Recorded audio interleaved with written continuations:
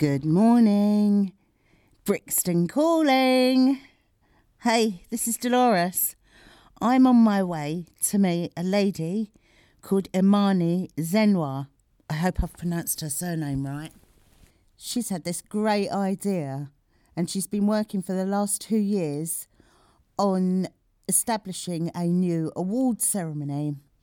It's called the BLAC Awards, spelt BLAC. That stands for Bright Lights Award Ceremony. It's a huge new uptaking. She's put a lot into this. Listen, I always think the best thing to do is to just go along and talk to the people. That's why it's called Brixton Calling. Let me just say, though, you can nominate people from your area who you think deserve recognition for any good works that they've done. Doesn't just have to be in, knife crime and this sort of really out there news that we see in issues. It can be anything that you believe that people deserve some reward for. Carers, children who are out there mentoring and helping other young people, restaurants, comedies. Well, there's about 27 different categories, so I'm not going to go on. Let's just go and talk to Imani. Come on. Hi Delores, thank you for being here. Thanks for having me. You're welcome. Now then, the BLAC Awards. Yes. Tell me all about them. Oh, right. What? No, don't. No? Tell me a little bit about yourself. Oh, about myself. Well, what can I say? Okay. Where was you born? It's a bit confusion really. I was born in Hornsey, North London, because I was my mother's first child. They sent me to Ghana for about 4 years, and then they brought me back when I was about 4, just going on 5. Do you remember Ghana? Just about, yes, just about. But also relatives said, no, I was born in Ghana, but then they brought me here when I was 4, so either version's okay. Yeah. Yes, I remember Ghana. I lived between my father's family, my grandparents, and my mother's family as well, because they came from the same area, same village in Ghana. Yeah. Aren't you from an academic family? Very much so, yes. I have an uncle. He was professor of social anthropology, and he also taught in universities and colleges in Cambridge. Okay, so this is Mrs. Smartface. Not me, just the family. And also forgot my Uncle Patrick, he also wrote papers for the World Health Organization as well. Listen, let's talk about it. You've got an award ceremony that you've set up. Yes. Right, tell us a bit about that. Okay, now the awards ceremony, it's affectionately known as the BLAC Awards. So that's BLAC without the K, so that's BLAC, and that stands for Bright Lights Awards Ceremony. As the more I researched into putting on this event, the more I realised, hold on a minute, this sort of awards ceremony has never been held in this country before, or in the Caribbean, or in America.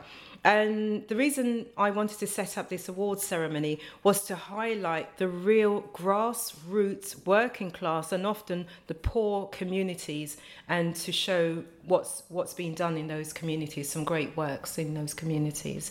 Is that really sort of relating to the fact, like, I was talking to you the other day, and I tweeted out as well, people say, whenever there's a stabbing or a shooting, you always get some voice that says, why aren't the black community helping? What would you say to that? Well, this is the thing. This is why the BLAC Awards was set up, because it was really to show, similar to what you've just said. Often when I saw another stabbing incident shown which probably happened in an estate, sometimes in South London, sometimes in the community somewhere in maybe Birmingham or Manchester, there were these buzzwords that followed, such as lack of role models, no father figures, single parent family, mental health problems more recently. So, I said to myself, I don't recognise that, not in my community, not where I live, because there's a lot of great things happening. So this is why I set about highlighting the great things that's been done in our community, and many from organisations who are fighting for anti-knife violence, basically, and doing a lot working with the youths as well. Yeah, give us your background, because this is quite a big thing that you're doing. You've got some really impressive judges. So tell us a little bit about your presenters and judges. Okay, yeah. With the because what I didn't want to do is what quite a lot of awards ceremonies do, which is to bring along the high-profile celebrities, etc. So what I wanted to do was to steer away from that, as far away from that as possible, because I wanted everyone who was going to present an award to have a relevance with the youth, the gang, and the knife violence as well. So they were specially handpicked. So what I did, I made a list, researched into their backgrounds as well, and just to see what part they played, whether big or small. And then I decided, okay, to contact these individuals. So you could say I started working from the top, but whilst I was at the top, they quite happily accepted, because these were individuals that could see the vision, that could see that this was a worthwhile cause. So because they are working in it as well. I mean, you've got trauma surgeons, don't you? Yes, that's right. We've got two. What happened was, it was one particular. I was chasing both trauma surgeons. Where are they based? They were based. One is in St Bart's Hospital, both in London, St Bart's Hospital, and the other one in King's College Hospital. Yeah. So that's Dr. Martin Griffiths and also Dr. Duncan Bew. Are they dealing with a lot of the young guys that come in? Yes, that's right. Yes, and both of them have had a lot of experience with a lot of what one of them pointed out was that it's so terrible to know that you are trying your hardest to save this knife victim, and then you have to go back out into the waiting room to say to their mother, usually it's their mother, their family, that unfortunately you couldn't save that young lad. And the scream that goes through you is a scream they say they can never ever forget. It just shatters your soul. Yeah. That's sad. I know that Frank Bruno's foundation or something is involved. Can you tell me a bit about that? Yes, the Frank Bruno Foundation, because this is also in relation to knife violence, gang violence, youth violence. I wanted to emphasise and have focus on the mental health aspect of this event, because again, within the Black community, there is a lot of stigma, despite all the high-profile individuals that have come forward to talk about their mental health. So I felt who better to get on board than the Frank Bruno Foundation. And Frank had just recently launched his Frank Bruno Foundation, and they were more than happy to support this event. So in return, we decided we'd like to support their foundation as well. How wonderful, because he's been so open about his mental health issues. I mean, he's been so wonderful talking about it. I mean, he's a real inspiration, isn't he? Yes, absolutely. And, he'd be the first to be quite open about his breakdown, his mental health episodes, and the medication that he's been on. And more recently, apparently, one of the things he's also doing with his foundation, which is setting up a boxing gym for the young people as a way of channeling their energies and being inspired as well. We have David Lammy as well. You've got a few other MPs, don't you? Oh, we have Norman Lamb from the Liberal Democrats, MP. So why did you get involved with gun and knife crime? What was it? Can you remember the day? I can't stand it any longer. I'd been hearing about it, but even myself at the time, I just felt, oh, wow, there goes another knife crime. Oh, wow, there goes another youth violence. And it got to a point where even... sorry to interrupt you, because you had quite a very successful career as, why don't you tell us? Okay. Yeah, I've had a few successful careers. I've always worked a HR recruitment officer for... well, we never say for, but always on behalf of MI5, GCHQ and MI6. And I've also worked for the Institute for Government, which is and it's also a charity as well. And also worked for Westminster Council. And it was actually whilst I was at Westminster Council, on my journey to work from South London into Westminster, I noted that there was quite a few, one of those yellow boards, incidences. They often have that when there's been road incidences, but sometimes it was there because there had been a knife attack, a gang-related incident. So I realised, wow, this is actually closer to home than I could have ever imagined. So one day I went into work, got in, usual time, 9 o'clock, and within 2 hours, I'd left. Hold on, I have a date. for that, actually. Was it the 18th of April, 2018? Absolutely, yes. What happened? Why? I walked into work and I sat there and I thought to myself, you know, I'm here utilising all my abilities to help others in crisis with their housing, and I realised that I could be utilising all my abilities helping the community as well. It was so liberating. I just thought okay, you also, like, let's not leave this out, you worked in the reggae industry. Yes, that's right. Because the reason I mention this is because I think this is relevant to how you've managed to organise this really great event that's coming up. Yes, you're right, Delores. What it is, I first met a reggae promoter. On one occasion, there was an event in Battersea. So the promoter for that event, he approached me and he said to me, can you do PR? So I said, yeah, sure. So he said, okay, gave me the address and said, can you be at this place on Monday and I will take you through the ropes. No idea what it was for. I just knew it was to do reggae. So when I arrived, it was to do the Buju Banton show.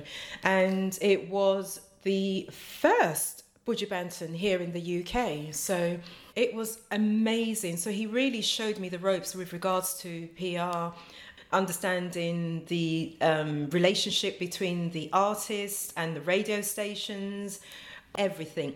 It got to a point years later, all he had to do was to phone me and tell me the reggae package he had, and I was just on the case. So because I know you're the founder of this, you've set this all up on your own, and I was a little bit, I wonder how she's done that, and now of course I know why. Yes.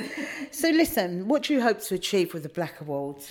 Okay, with the BLAC Awards, Delores, I think if we have been able to make a difference in one, especially one young person's life, to show that, yes, we recognise the difference you have made in your life, then we have achieved what we set out to achieve. Yeah. What sort of people are you hoping to honour? Okay, it's... Not hoping to. Will be honouring, yes. All those people within the grassroots African Caribbean community who are just doing amazing things, and I can only just go by some of the nominations that's been flooding in, which are those, I would call them unsung heroes. I mean, people are welcome to nominate themselves as well. And one gentleman, he nominated himself and he says carer, in the carer category. And he said his mum looked after him when he was young as a single parent. She suffers from dementia, quite severe, to the point that nighttime he sleeps on the floor by her bed. He gets around 3 hours sleep a night because during the course of the night, the mother soils the bed and he has to get her up, change her sheets, clean her up. And, she doesn't recognize who he is. And he said, since the onset of her dementia, he has lost his friends because he can't do the things he could do before. He can't hang out with these individuals. He doesn't get as much help from the authorities, although they have suggested that he should place her in a home. But in the note... That's not helpful if you love your mum. No, that's right. In the notes that he wrote, he said, she was there for me throughout and I'll be there for her throughout as well. So it's not really just people that are working in knife crime and go, you're talking about all... Absolutely, yes, because we have categories for carers over 18, adult carers, young carers as well. So yes, what are the categories? They range from best radio station, best presenter, best eatery, because we have so many African Caribbean restaurants in and around London alone, much less all the other areas of the UK. What some people don't realise is that a lot of these youths who we see, especially the young boys with their trousers halfway down, playing, being a bit boisterous on the streets, some of them are actually carers and some of them are actually having to rush home to look after their single parent and their other siblings as well. We have categories such as... So what do you see happening in the future? I mean, not just with the awards. What do you hope to get out of this? Where are you going with this? Yeah. Okay. The way I see it, BLAC will I'm aiming for BLAC to become a very powerful tool, a tool which will be recognised as a powerful tool in relation to not just the youth violence, but what's going on within the BLAC community, the African Caribbean community, in relation to mental health. Because one other thing I'd like to mention is that I've been also a part of what's known as the Independent Advisory Group on Mental Health. So we worked very closely with the South London and Maudsley Hospital, which is based in Denmark Hill in Camberwell. Now, this Independent Advisory Group was set up following, I think it was a few years after the death of Sean Rigg, who was a musician who lived in South London. And he was arrested, and I do believe because he hadn't taken his medication, he was behaving in a certain way, which they say led to his demise in Brixton Police Station. So the then Home Secretary at the time, Theresa May, set up the Independent Advisory Group, which is really looking at how things can be improved in regards to mental health with the BLAC community. Once we have that model correct, it will be rolled out to all areas of the UK. With the BLAC Awards, it aims to be at the table when it comes to talking about certain issues which affect the BLAC community. Quite a number of, as I mentioned earlier, individuals doing amazing things. They don't seek to get any reward or acclaim for what they're doing. They just do it because they feel if you're not part of the solution, then by doing nothing, you're probably part of the problem. Yeah. Did we talk about how long you lived in Brixton? Yes, way about over 25 years in Brixton. Yes, I have relatives who live in... It's your home. Yeah.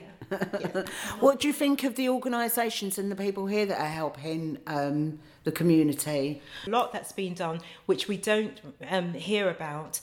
Do you think when these ex-gang members go into schools, does it work? From what I have heard, it does, because I've spoken to somebody who was based in North London, a mentor. He acted as a mentor, and he offered his services to a particular school in North London, and there were a couple young boys there that were really very, very hard to reach, but he was working well with them and seeing the progress. At some point, the school then approached him and said they could no longer have him come to the school. He then wanted to know if he could perhaps work privately with these specific young black boys, and they said they couldn't really arrange that. It wasn't until 3 years later he heard that one of the boys died in a gang violence, and the other boy is now serving time, and it breaks his heart because he was actually making inroads with these young boys. Yeah, it's sad, isn't it? How can people nominate? They just need to go onto the BLAC website, which is www.blac.org.uk. And they can just go onto the section which says nominations on the menu bar and just go ahead and select any one of those 27 wonderful stars, because that's what the people are, and just go ahead and nominate. Now, the good thing is you don't have to nominate one person in just one category. If the people feel one person deserves to be nominated as, you know, maybe a carer or someone who's overcome adversity, go for it. Tickets, where's the venue? When's it going to be held? Okay, so the event is taking place on Thursday, the 30th of April 2020, that's this year, and it's being held at the BLAC Conference Centre, which is in Earl's Court. And the great thing is, it's being held on the weekend of the May bank holiday. So if people want to come from far and wide and they want to book hotel stay, the beauty of this conference centre is that the Ibis Hotel is part of the venue. Oh, excellent. Yeah. Okay. When do nominations end? Okay, the nominations, they close on the 23rd of February. Now, that simply means because Valentine's is the week before, it's a way of giving a gift of love to those people who mean so much to you and make a difference to the community. So yeah, go ahead, give a gift of love and nominate that individual. That's lovely. I've got to nominate someone. Let me think about it. Listen, it's been so lovely to talk to you. Thank you. It's been lovely talking to you too, Delores.